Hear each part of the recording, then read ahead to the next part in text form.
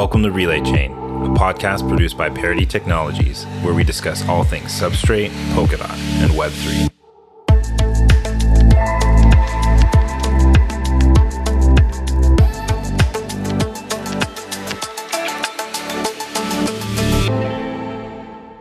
Welcome, everyone, to another episode of Relay Chain. I'm here with Alex and Zachary from Subsocial, and we're going to dig deep into the wonderful world of social networks on blockchain.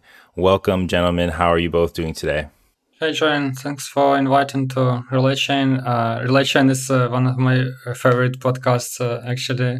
I listen to different crypto and startup podcasts on Castbox from time to time, and I listen to Relay Chain with pleasure. Amazing. Thanks so much. Hey, Jordan, I'm doing pretty good. Thanks for having us on. I'm also a big fan of the podcast. A lot of good information. Sweet. Glad to hear it. Always try and make useful content for not only for people outside of the ecosystem, but you guys are building in the ecosystem. So it's really nice to hear that you get some value out of it as well. Okay, so let's just dive right in and let's take it right from the top, and then we can kind of drill down from there. Who wants to give a nice overview of what Subsocial is? Yeah, so basically Subsocial is a place to build your own social networks. It's not really a social network like Twitter or Facebook per se. It's more of an infrastructure framework or platform where you can build your own social networks. So at the core of Subsocial, we have what are called spaces. This can they're really customizable, so it can either be like a personal page, or you can make it like a community, sort of like a subreddit. And so, there's permissions. You could make it where no one else can post in your space if you wanted to make it more like your own Twitter page, or you could have it where anyone that's following the space can post in it, again, like a subreddit. And so you can sort of make your own communities there. And then the big difference that I see between Subsocial and traditional social networks like Facebook or Twitter is with traditional social networks, you have the front end, which is like the website, and the back end, which is their servers and algorithms and stuff. And we can't separate those. So if we want to use Facebook, we have to use the Facebook website, and we have to be subject to their algorithms and all that.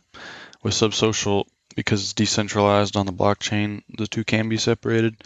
So we have the Subsocial blockchain, which is the back end, and anyone can connect to it because it's permissionless. And then we have the front end. So the team, we've already built two separate front ends. We have the main Subsocial web app, and then we also have Polkaverse. So in the future, anybody could build another front end they want, and they can make it look however they want. They could build certain filtering stuff into it. So you could have a front end that looks just like Twitter and doesn't show the downvote button because Twitter doesn't have one.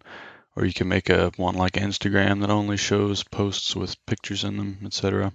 It's like, for example, Polkaverse, it only shows content that has to do with Polkadot and Kusama, versus Subsocial will show everything. So I think in the future, you'll be able to have your own space, and then you can pick whichever website you want to interface with it and really get a customizable experience and be able to create your own social network however you would like. That's awesome. So to kind of use some of the terminology that we might be used to in general blockchain space, we have this concept of money Legos. This almost sounds like, social network Legos, where you have all this information, you can kind of assemble it in whatever way you want. Does that make sense? Yeah.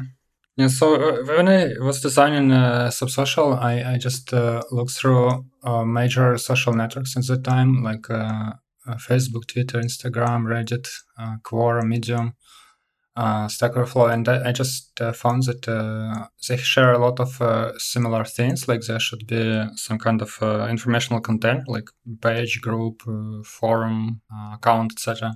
Then there is such thing as a kind of like post or question or article or status. So it's the second important thing.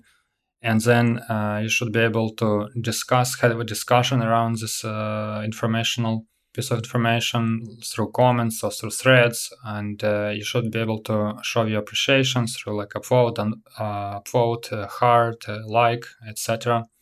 And then you should be able to follow those content creators that produce interesting content, like make friends with them or follow or subscribe and so on.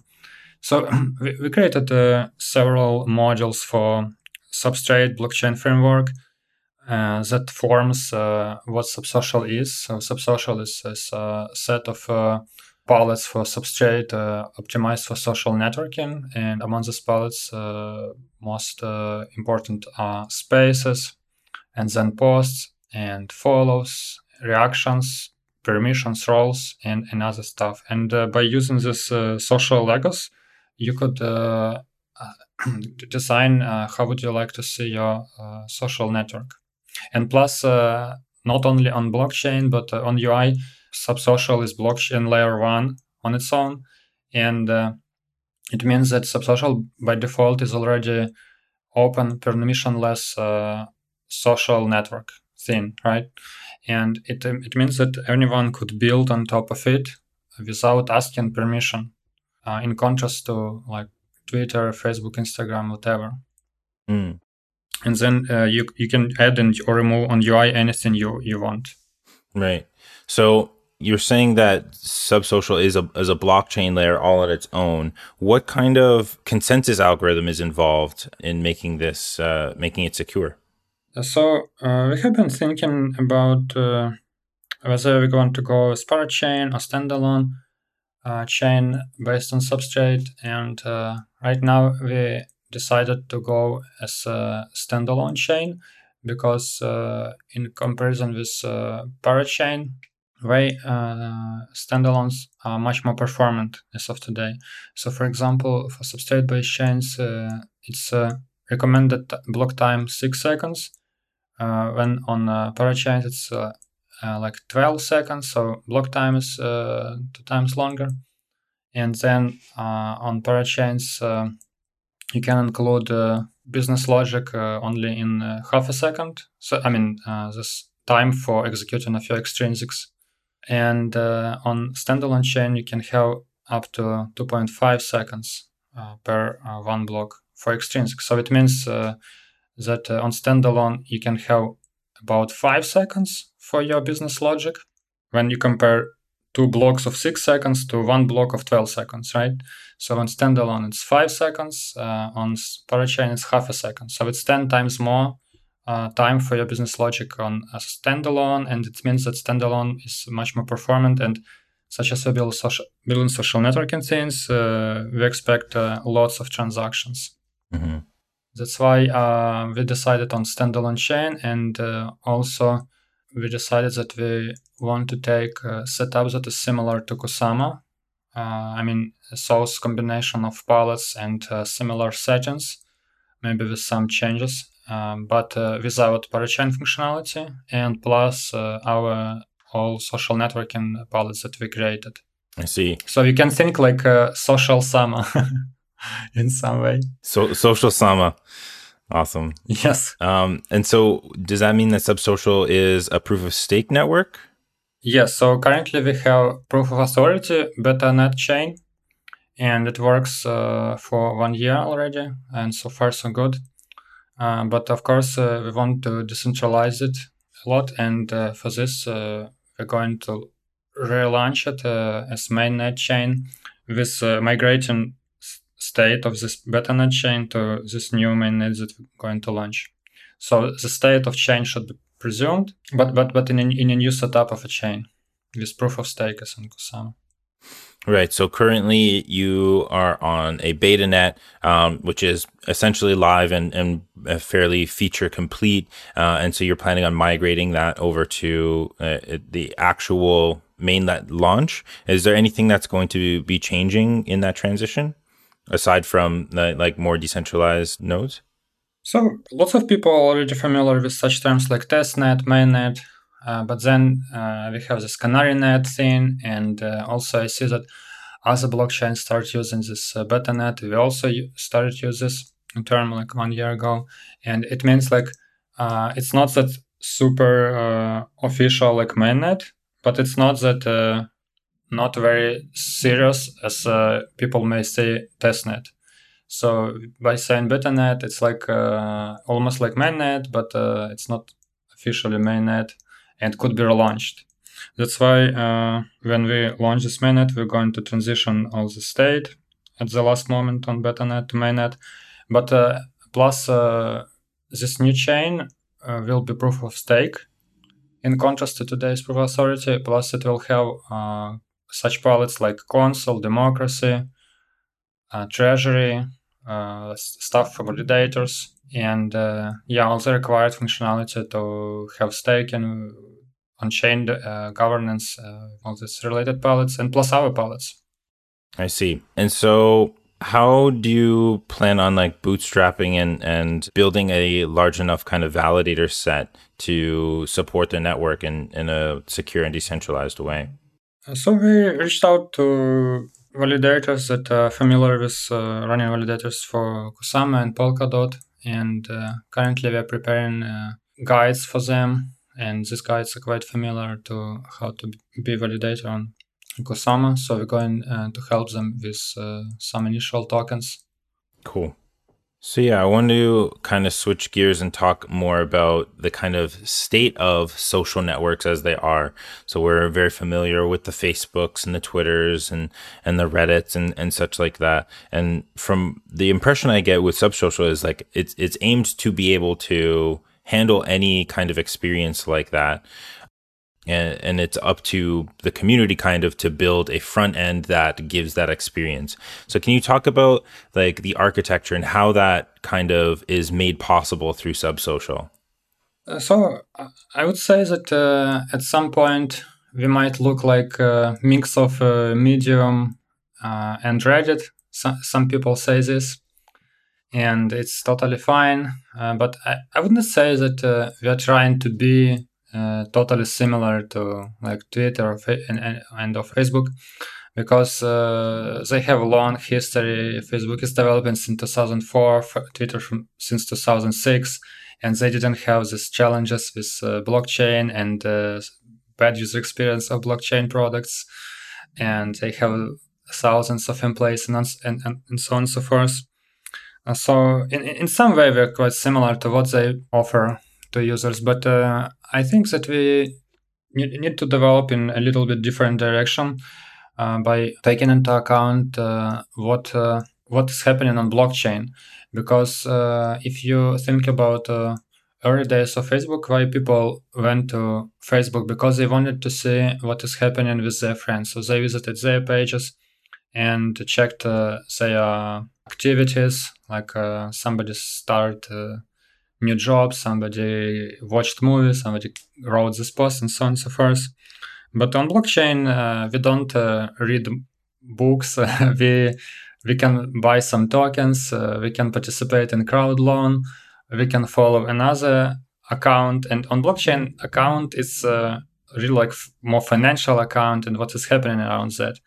So I think in our case, our vector should be somewhere in intersection of what people expect from like Twitter, Medium, Reddit, plus what people can see on today's NFT marketplaces. Like they can see some things that are on sale, like crypto art, ENS domains, and maybe some new stuff will start to be listed soon. And plus some kind of wallet functionality when we can see all your balances, your different addresses, maybe link them with each other, interconnect, and subscribe to another accounts. If this account has some social profile and you can understand that this guy is that guy and co-founder of that project, and of course you could be interested what this guy is buying or something like that. So I think it should be intersection of traditional Web 2.0 plus DeFi plus NFT and plus this multi-chain wallet experience. Yeah, that's an interesting kind of thought to say, like, where we used to share, pictures of our food or, pictures of our animals or something like that. We can now have a social network where we're sharing pictures of our wallet, so to speak, where it's like, oh, I just picked up this new NFT or I just picked up this new token. That's an interesting concept. And I wonder, like, what your thoughts are when it comes to like privacy in that kind of space? Like, do you think that people would really want to share freely, like what's in their wallet versus kind of keep that financial information private? Like when I think of like our day-to-day interactions, it's not like people opening up their wallet and being like, look at all the money I have in my wallet. Yes, but this is a very interesting question, and here's two parts of answer to that. Right now, I'm listening to a book that is History of Facebook, and recently I listened to chapter about new feature feed, the feed that we all used to, right? And when Facebook launched that feed, people was so shocked that Facebook received like 1,000 emails and messages that what the hell are you doing? Why are you showing to everybody of my, like to all my friends that I listen to this music or I engage with somebody or something else and so on and so forth. So people were shocked, but then like couple weeks later or months they used to it and that's it. And now everyone is sharing much more than like 20 years ago. So 20 years ago, it was not expected that people will want to share so much information. And today, people are sharing without even thinking. If it's not something super, I don't know, private or I don't know. And this is one thing that people already became much more open. Plus, there is such a tendency that people are more relaxed about the finance situation, at least in like developed countries. And I heard some stories on other crypto-related podcasts where they discussed. I don't remember. Maybe like there is already some kind of apps where people can share their portfolios, or there were stories like one guy was raising money for college or something like that. So this finance became more social at the same time. So this first part of answer, and second part is that sometimes people forget that blockchain is already transparency and openness, right? So recently we created a side project called sub.id. It's a URL of this project, like Substrate identity. Mm-hmm. And there you can insert any Substrate-based account address, like from Polkadot, Kusama, Karura, Shiden, etc., or any standalone chain like Edgeware, Chainx. And also they can sign in with any account from Polkadot extension and see what are the addresses related to this address in different formats of other chains and what are the balances on these chains. Because for those of you who don't know, even such as addresses could look different on different substrate-based chains, but all of them are derived from one substrate address. So this is a very interesting property of substrate-based account addresses. And some people ask, like, maybe that person doesn't want that their balances is visible. But hey, their balance is already on blockchain. And what we did, we just aggregated on one page. That's it. Mm-hmm. So it's not like we are showing something that is hidden. It's already there and it's open because at least right now, most or maybe all of substrate-based chains are not zero knowledge proofs based blockchains. Mm-hmm. Right? So all balances are open. Right. So, I mean, there is like a certain aspect of like pseudonymity with blockchain where it's not like your actual real world name on your account, but it's like, you know, a string of it's an alphanumeric string. So I guess like, is there a way of separating a person's personal identity with this data, right? Like, are you putting it in the context of, you know, this is this person's account and this is all of the things that they have invested in? Or is there an opportunity for users to opt out from showing any kind of personal information? But of course, the actual data, the wallet and tokens are all going to be on chain. Yeah, so currently there is no such functionality. And if you don't want to reveal your identity, you just don't create a profile for you. Just keep your account as a combination of letters and numbers, and that's it. But yeah, in the future, it could be like that. But I think for security reasons, it's better if you don't want to share something just better not create. If you're fine with sharing who you are, then go for it. Because even this turn on off some parts of your information, I mean, it could be quite tricky, and it needs proper implementation and testing. But of course it's possible, but we didn't work on that. When you say like just don't create an account, do you mean like don't create an account on Subsocial or profile? I mean, I'm separating account because on blockchain account the word account is already in use. So like if you look on Twitter, account is your public social profile, right? Mm-hmm. But on blockchain account is your record with your balance and what is happening around that. So we call it sometimes social account. It's a social extension to your blockchain kind of account. Or just profiles. It's something that is public, like a name, bio, image, etc. So I'm saying that just don't create profile. Just keep account like without anything added to it. So there are privacy solutions that are being in the works. So you can basically have like your main wallet where all your money is, and then have, you know, a separate account that you use for like Subsocial and stuff like that.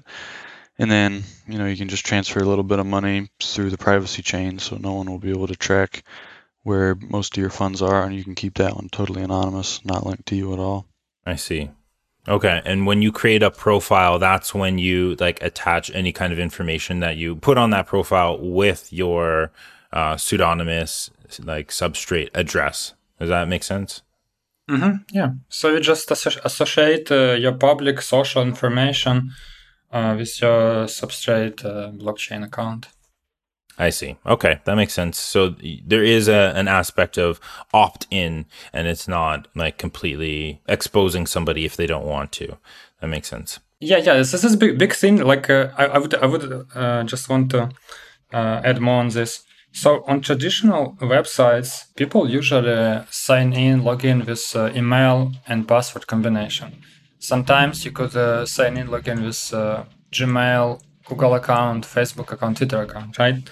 But in blockchain, we already can use your crypto key pair, like public account, to be associated with some unique person or user or bot, whatever, and you don't need the email and password. And on social, people just are represented as public addresses, and there could be profiles that just public addresses and nothing else. And you can already use Subsocial, and this is a big deal.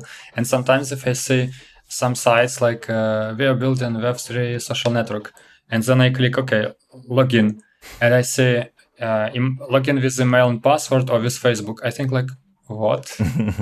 You're saying Web3 social network, login with email and password? Are you kidding?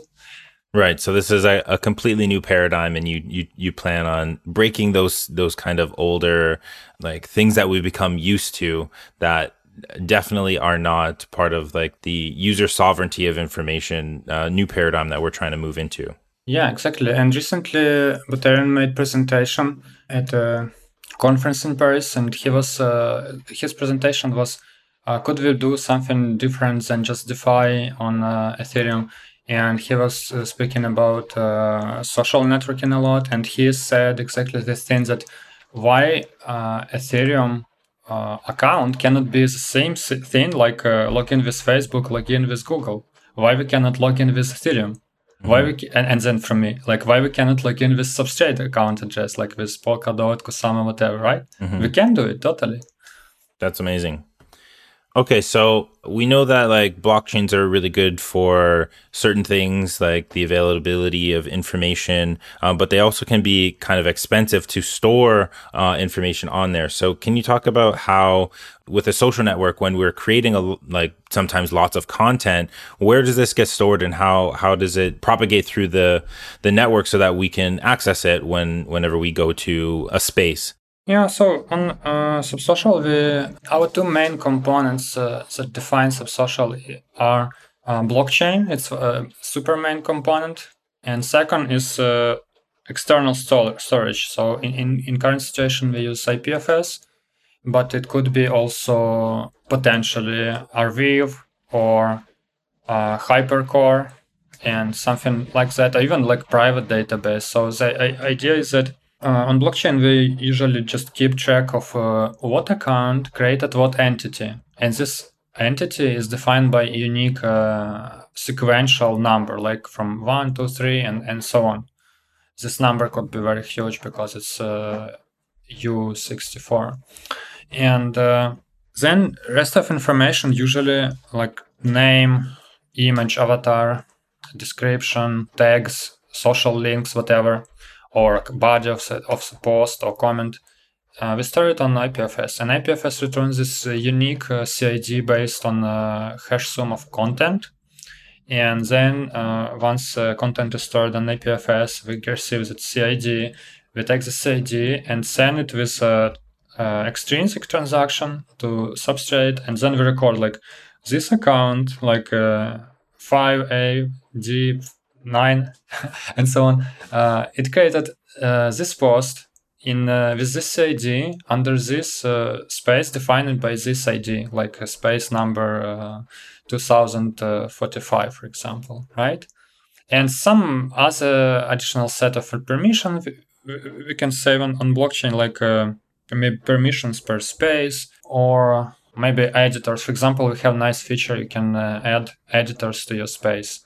So all the logic that should be executed on blockchain should be, related information should be kept on blockchain. But if you have like body of post or social links and tags, and if they are not participating in logic of application in terms of like blockchain, then you don't need to store this information. But what is interesting, for example, unique names of space, like we call it handle, the name of space that is used in URL, it should be stored on blockchain, because only in this way, by having decentralized global consensus, we can be sure that this name is unique, it's not taken by many other space, and then allow a given space to reserve this unique name. But like normal names like title of post or body, they should not be unique. That's why they could be stored on IPFS, because they're not taking part in business logic on blockchain. I see.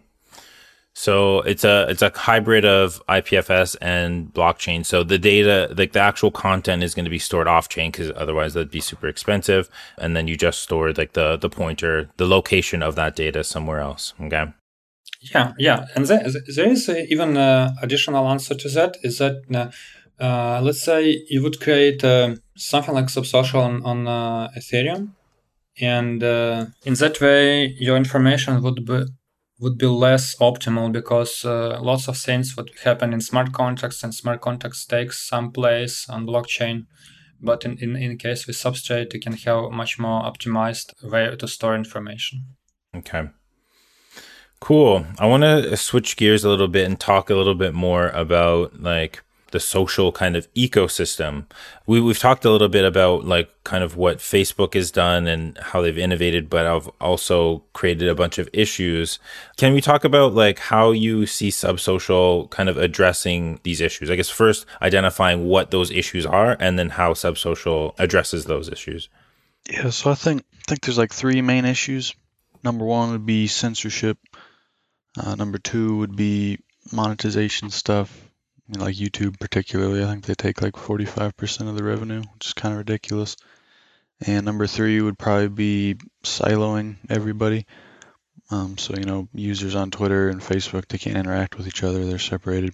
So as far as censorship, because it's built on the blockchain, decentralized, there's no central authority. There's nobody that can censor you. Once something's on the blockchain, it's there forever. People do raise questions though, so I will point out, if people are uploading content like images or videos, that's not getting stored on the blockchain, that's being hosted on an IPFS node.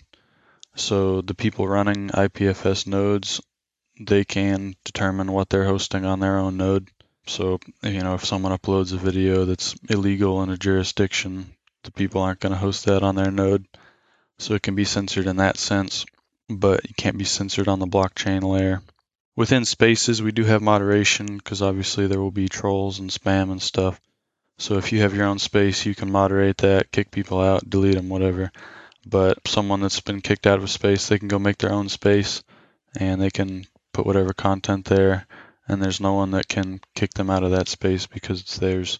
Monetization, currently we're working on integrating tip functionality, and we have a couple other ideas we're going to implement, like subscriptions, sort of like Patreon has, possibly pay-per-view type stuff, or experts, so you could have like a panel of experts in your space, and they can all vote on like what's the best content, and then that content will get some monetization rewards. And because, again, it's decentralized on the blockchain, there's no central authority, so there's nobody that will be taking a cut.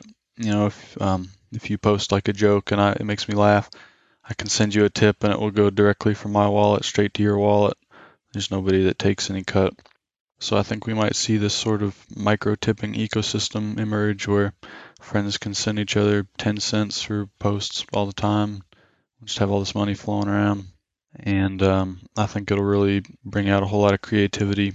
And then as far as siloing users, ideally, Subsocial would just become like I don't want to say the de facto social network because it's more of a platform for building social networks, but it would sort of be like the base layer for all these different social networks, but they're connected. So, there's people that use Twitter and they don't like Facebook just because they don't like the way it's laid out on the website. And so the people on Twitter and Facebook, they can't interact at all. Versus in the future, we'll have multiple front ends for Subsocial where they're kind of segregated, but the base blockchain layer is still there connecting both of them, so these users can still interact. That's very cool. I'm starting to put the pieces together in my mind how all of this would interact with each other. It's very awesome. I want to jump back to like the censorship piece because that's been like a pretty big piece in pop culture recently, on several platforms like Twitter and Facebook have both been accused of this, even YouTube, of just like pulling down content that they themselves didn't agree with. But in the Subsocial kind of paradigm, you have spaces which are curated by the creator of that space, and then you have users of that space. Is the creator of the Subsocial, are they the arbiter of what can and cannot be shown on there? And is there a mechanism for users themselves to determine if something should or should not be included in these spaces? Yeah, so like if you make a space, you're like the sole moderator, but you could appoint other moderators, or if you want to turn it into more like a Reddit type community, you can basically create a space and then decentralize it. We haven't talked about yet, we'll be having space tokens, so each space will be able to mint their own token, and then they can use that as like a governance token in addition to other things. So you could create a space, set it up where the tokens are used as governance. And if someone wants to if you want to kick someone, that has to go through a vote. And then you use the space tokens, you disperse them out among the community. So if someone wants to kick someone, then everyone has to vote on it. So there's ways to sort of like turn it into a DAO of sorts. It's not always going to be just one person that made it. Right. It's a democratized social space, which I feel like that's the way it really should be. Very cool. Yeah, also I wanted to add that in traditional social networks like Twitter, Reddit, they're usually represented as one whole thing, like backend and front end is just one product. But in our case, we consist of several products. One product is blockchain, and it's one thing. And another thing is that we are creating our own reference implementation of how web UI look like, how mobile app could look like. But people can create totally alternative, they can be super different or similar, and so on and so forth. And maybe somebody it was not happy with somebody else on Twitter, but such as there barely only one main official client. There are some apps, but people usually use this official clients, right? But if there was a super easy way to switch to another app that is focused on some other sub information from Twitter, right? So maybe people or platform would not need to ban an account totally from the platform. And it would be a question about moderating, not showing some accounts on that particular web UI, right? Maybe that web UI mobile app would be very used in like United States. Another app would be popular in Japan, and this app would be totally different. And even like just think about Japan. Maybe in Japan people don't care about lots of politicians from US, right? So why they need to care about some middle politicians from US? And it will be not even censoring; it just not showing them because it doesn't. It is not relevant to Japan. That's it. Mm-hmm. But on Twitter, it's not possible because everyone should be on this same app because in this way, Twitter can make some good money by showing advertisement through apps that they control. Mm-hmm. But with social, it will be totally different. So I would not say that it's like censoring or something like that. It's just matter of how relevant it is. Mm-hmm.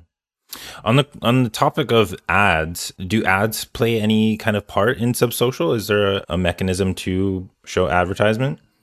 Yeah, it's kind of voluntary. So the example I usually use is if you had a bunch of people that, they like working on old cars, you set up a space on Subsocial where you can talk about working on old cars.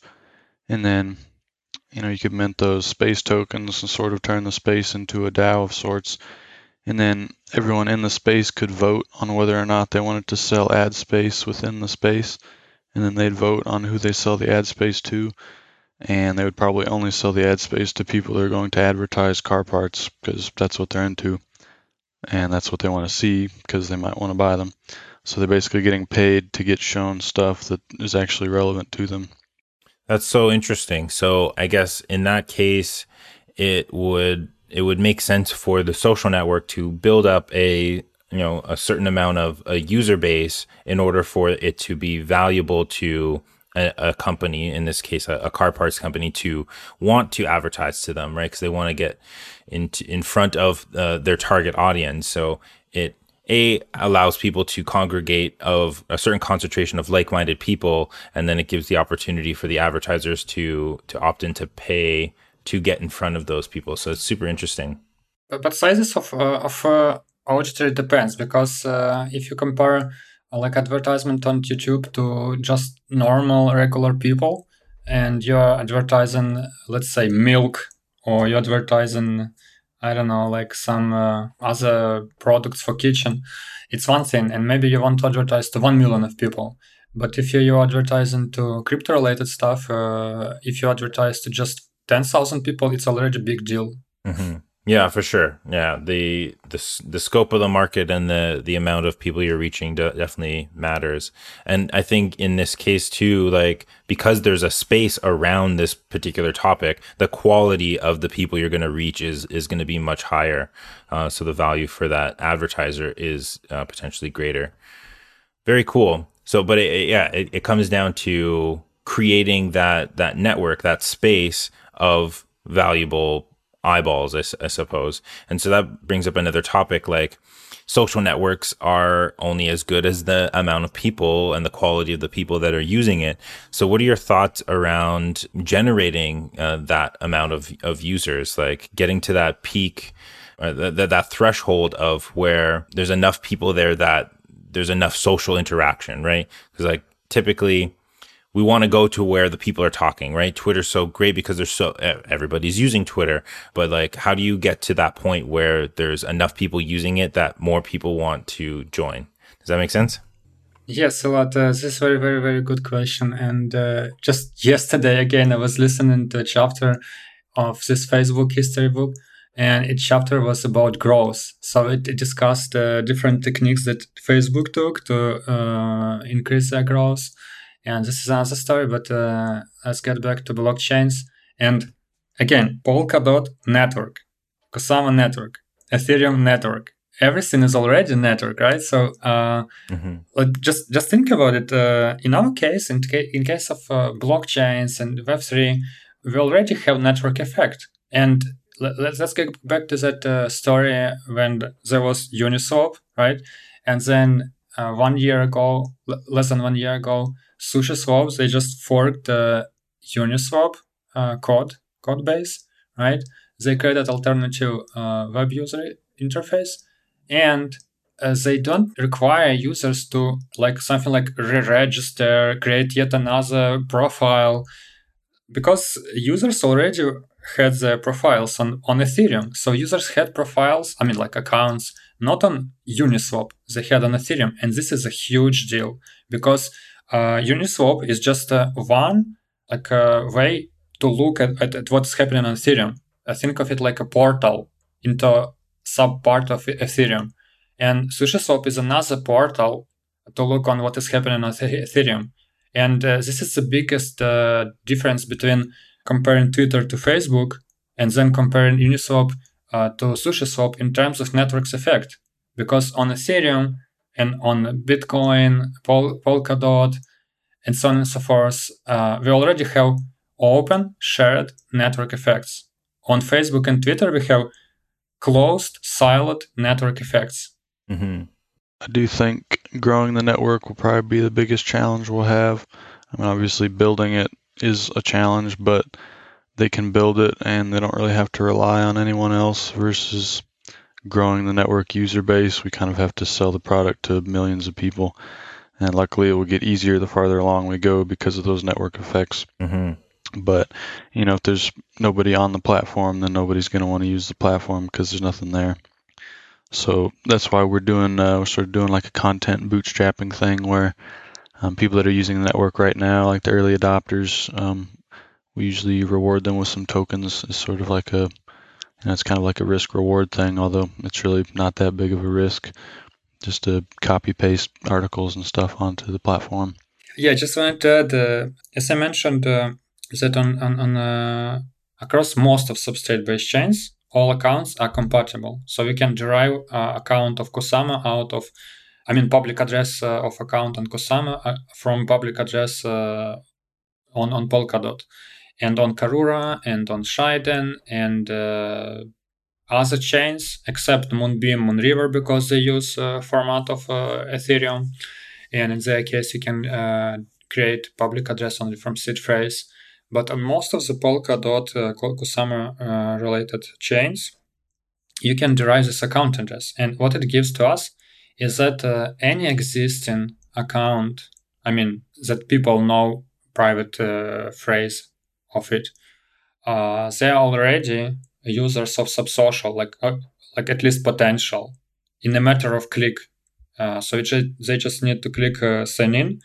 Then they select account from the Polkadot.js, and they already can use it. The only thing here tricky is to have some tokens. And we're working in that direction. We are working on free transactions for source accounts who have some existential deposits in respected chains like Polkadot and Kusama. Plus, we're going to have some event like token claim. So if you have existential deposit, you could claim some tokens of Subsocial and so on. So we half of a way to bootstrapping because of accounts already exist. Mm-hmm, mm-hmm. Yeah, no, that makes a lot of sense.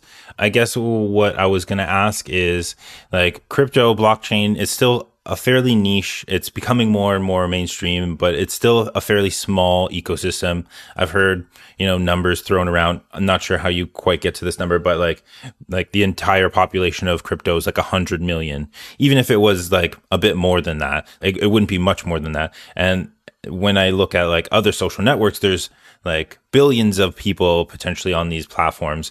I guess what I'm asking is, like, do you think that people need to onboard to like the general crypto sphere and before they even think about going to Subsocial, or does Subsocial have a way of targeting people like, non-crypto native people to their social network, to the I think we are fine just targeting crypto people for now. Mm-hmm. And again, this is about scope of auditory audience and quality and financial the possibilities. Because 10 million users on in crypto is could be much better in terms of creativity, possibilities, different interesting developments and ideas than 1 billion of users on like some other network, right? Mhm. On social network. So, like in case with Twitter's Instagram, their goal was like to onboard as much as possible users. But in our case, I think we could say as much as possible crypto people in the first place. And this is not bad at all, because crypto people are normal people at the same time. And it means like they can provide good feedback, like from point of view of a normal user, like a person, human being, right? So they also use other products. They also use sites, mobile apps, and so on and so forth. So they provide valuable feedback, and based on this feedback, we can improve, iterate our user experience in general, and then at some point, the user experience of our products will be much better and ready for prime time with normies, with more general audience. Mhm. Yeah, that makes sense. Target the lower hanging fruit, the people that have already onboarded and are used to having the responsibility of maintaining a private key and so forth. And that's a huge barrier for people just joining the crypto space in general, is taking that kind of responsibility. So yeah, I get it. Okay, let's talk a little bit more about the stuff that you guys have building right now. So you mentioned you got Polkaverse, and then you have the Subsocial main spaces. So those are two spaces that you can people can go and visit and consume content, and they're essentially attached to the same backend, the same blockchain, but they're curated in a different way. So that's a good example for people to check out. We talked about Sub ID, which from what you talked about sounds very similar analogy to like a Zapper or a Zerion. And so you guys are building that out a little bit more. Did you have anything else to add about that? Yeah, so we did this experiment. We looked at what's happening in .sum ecosystem, and what we have different chains. Some of them are standalone chains like Edgeware, Chainix, Sora, and we have parachains as of today, Karura, Shiden, Moonbeam. And then we have relay chains like Polkadot, Kusama. And for people to see their balances, they need to switch between different chains in Polkadot.js, or some of them are supported on Fearless Wallet. And by the way, Fearless Wallet said recently that they're going to add much more chains very soon. And we thought, like, why not create this app where you can just sign in or enter your account address and see balances across lots of different chains. And from one side, it looked like one of the features of Zapper or Zerion.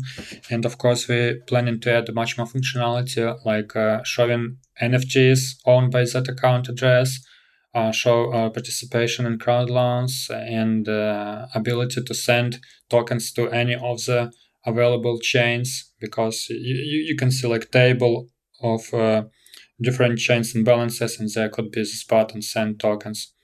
So for one of the nice usages of this service could be, for example, you're a content creator, and sometimes maybe so at the bottom of the article people say you can donate me to this address on Dot or on Polkadot, or this address on Kusama, or this address on Karura, etc. But with SubID, you can just share one URL of your substrate identity, and then people just can select to what account on what chain of you they want to send you tips.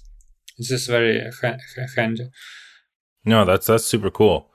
Yeah, I hadn't thought about that, but yeah, no, that's very interesting. Awesome. And I also hear that you guys have a mobile app in the works. Yeah, so we've been working on that for about a month or so. I think it should be out soon. Currently, though, it's only read only.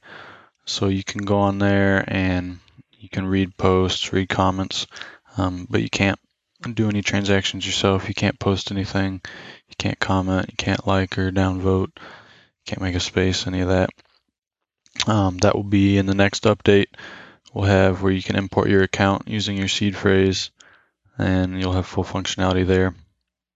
In addition, there will be a big user experience boost because you'll be able to type your account password in when you first log in, and then the app will basically sign the transactions for you. So currently on the web app, anytime you like anything or comment, you have to put your password in, sign a transaction. It's kind of annoying.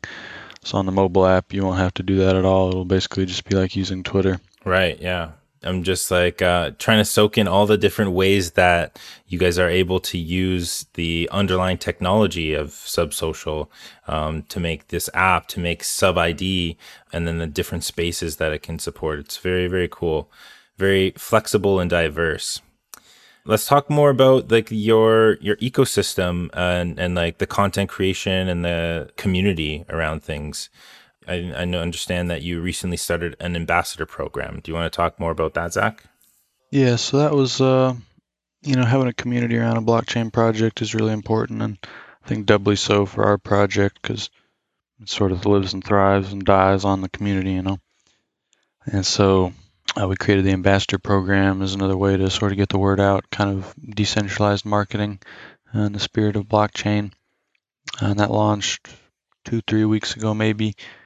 We are going to be reworking that at some point this week. We may put an announcement out for that. It might be out by the time this episode is released. We'll be opening that up to more people and just improving it, I think. Is there anything like you can tell us about the ambassador program, or maybe if some people are interested in getting involved, how they would do that? Yeah, so it'll be pretty similar to other projects, ambassador programs. You'll be able to participate, help market the project, write articles, translate stuff, make memes, and you can earn rewards in the form of some tokens, special Discord roles, that sort of stuff. If you want to learn more, if you join our Discord or Telegram groups, there's an announcement link in there. You can find those links if you go to subsocial.network/links. Cool. And I think you kind of touched on it there in your talk about that, but there's something called the Subsocial Fiesta going on right now. Yeah, so we are trying to spread the word about Subsocial. This is separate from our content bootstrapping, which is just aiming to get more content on Subsocial. We're asking people to write articles or make videos, post them on outside websites like Medium, Reddit, HackerNoon, Twitter, etc. Talking about what Subsocial is and stuff. So that'll help with search engine optimization on Google and just spread the word out across the internet instead of just talking about it on Twitter. And we are also paying out some tokens as a reward for that.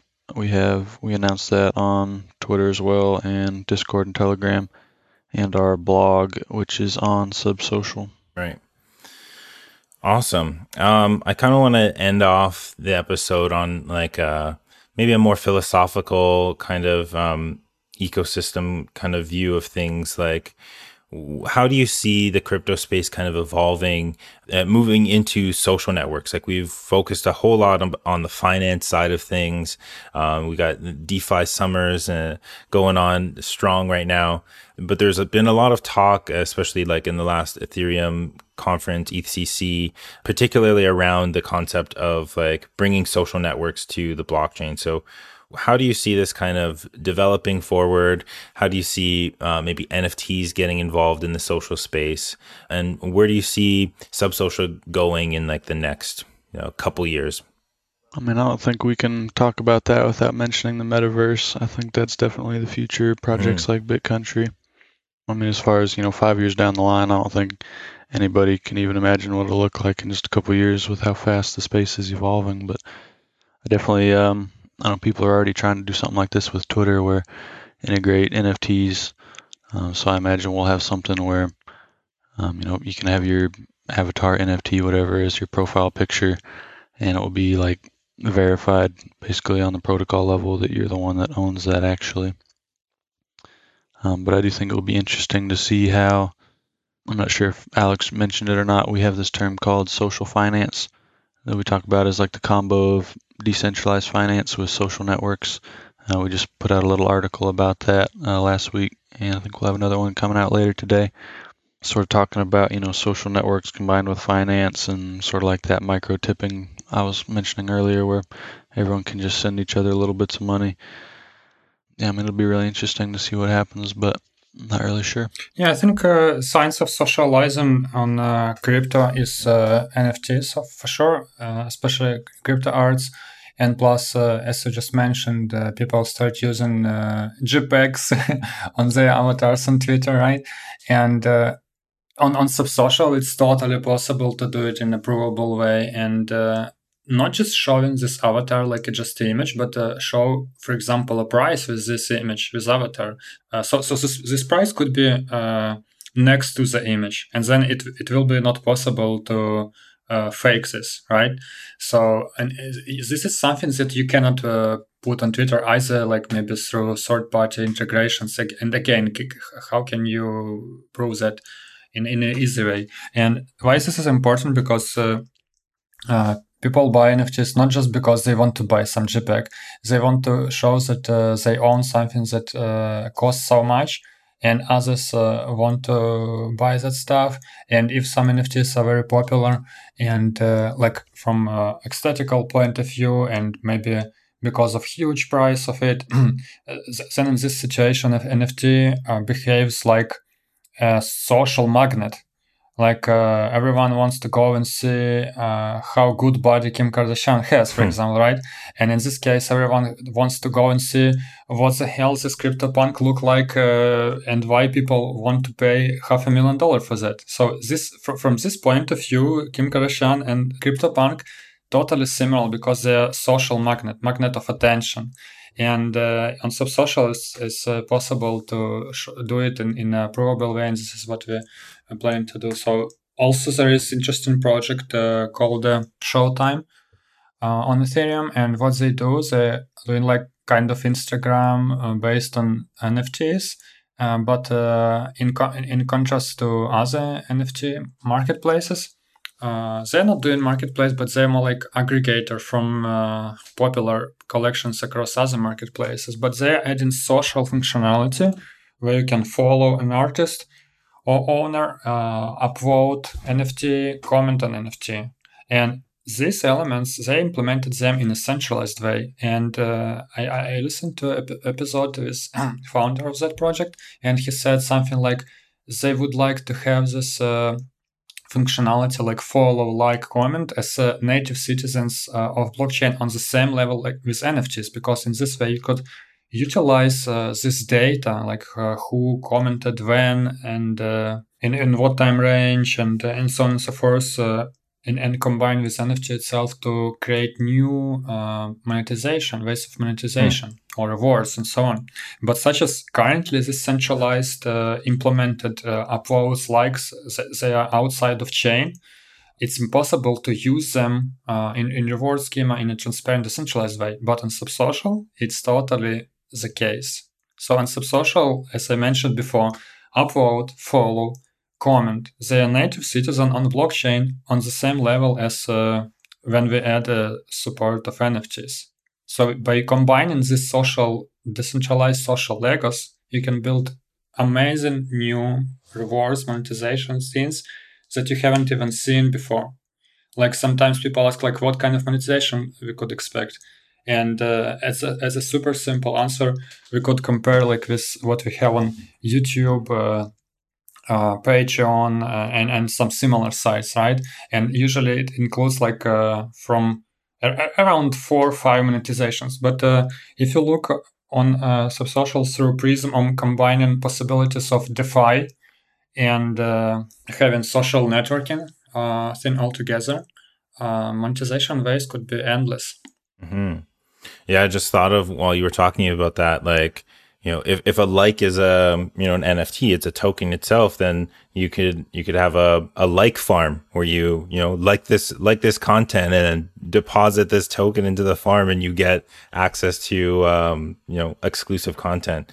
An interesting thought. Yeah, exactly. Like, for example, you want to do some distribution in the future of NFTs or of your social tokens connected to your space, and upvotes on chain could be total proof of who deserves it.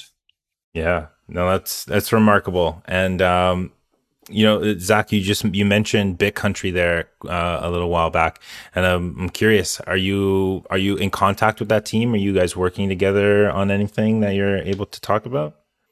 Not that I'm aware of really at the moment, but I could definitely see something like that happening in the future, as sort of like a social network platform for BitCountry in a way. I mean, of course, like having a social, like a space, a BitCountry space where there's all information about BitCountry. But then I was thinking like, what would happen if there was like a sub-social BitCountry where in that you can like wander around that space and visit other spaces in like a virtual world. That's just something that came to my mind as well. Yeah, actually, we had a conversation with founder of BitCountry. I think it was 3 or 4 months ago, and we discussed some possibilities. But again, such as this, at this current moment, at this very moment, most of teams they are working on functionality that is needed today. Like for example, we are focused on preparing to mainnet launch and plus expanding our team, and I believe lots of other substrate-based projects and teams are quite busy with their functionalities that they need to deliver. And once main functionality will be delivered and everything is working properly as it was planned like 1 year ago or something like that, our teams will become thinking and doing more integrations, and I'm totally interested to work on such integration in the future, but like not tomorrow. Yeah. That makes a lot of sense. Yeah, I guess I'm just looking into the future on what the metaverse actually could really look like, and it's all super exciting. And I think Subsocial has a huge part to play in that. And so I thank you guys for joining me today and sharing your thoughts. Do you have anything else that we didn't get to talk about that you want to leave the audience with today?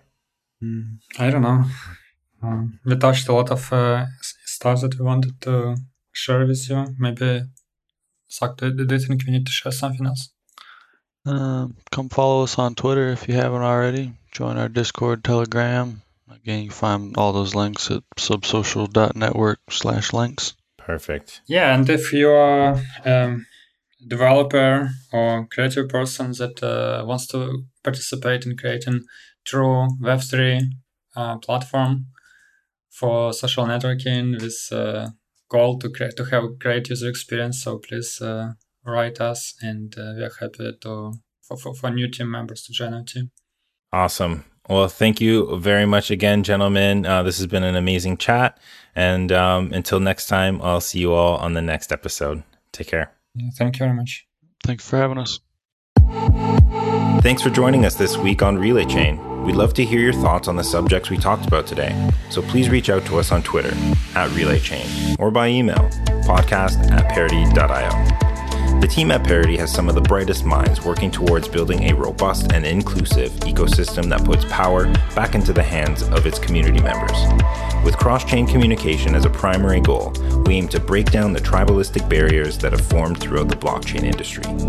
If you want to learn more about what we're building, or if you want to join our team, visit our website at parity.io and sign up for our newsletter at parity.io/newsletter.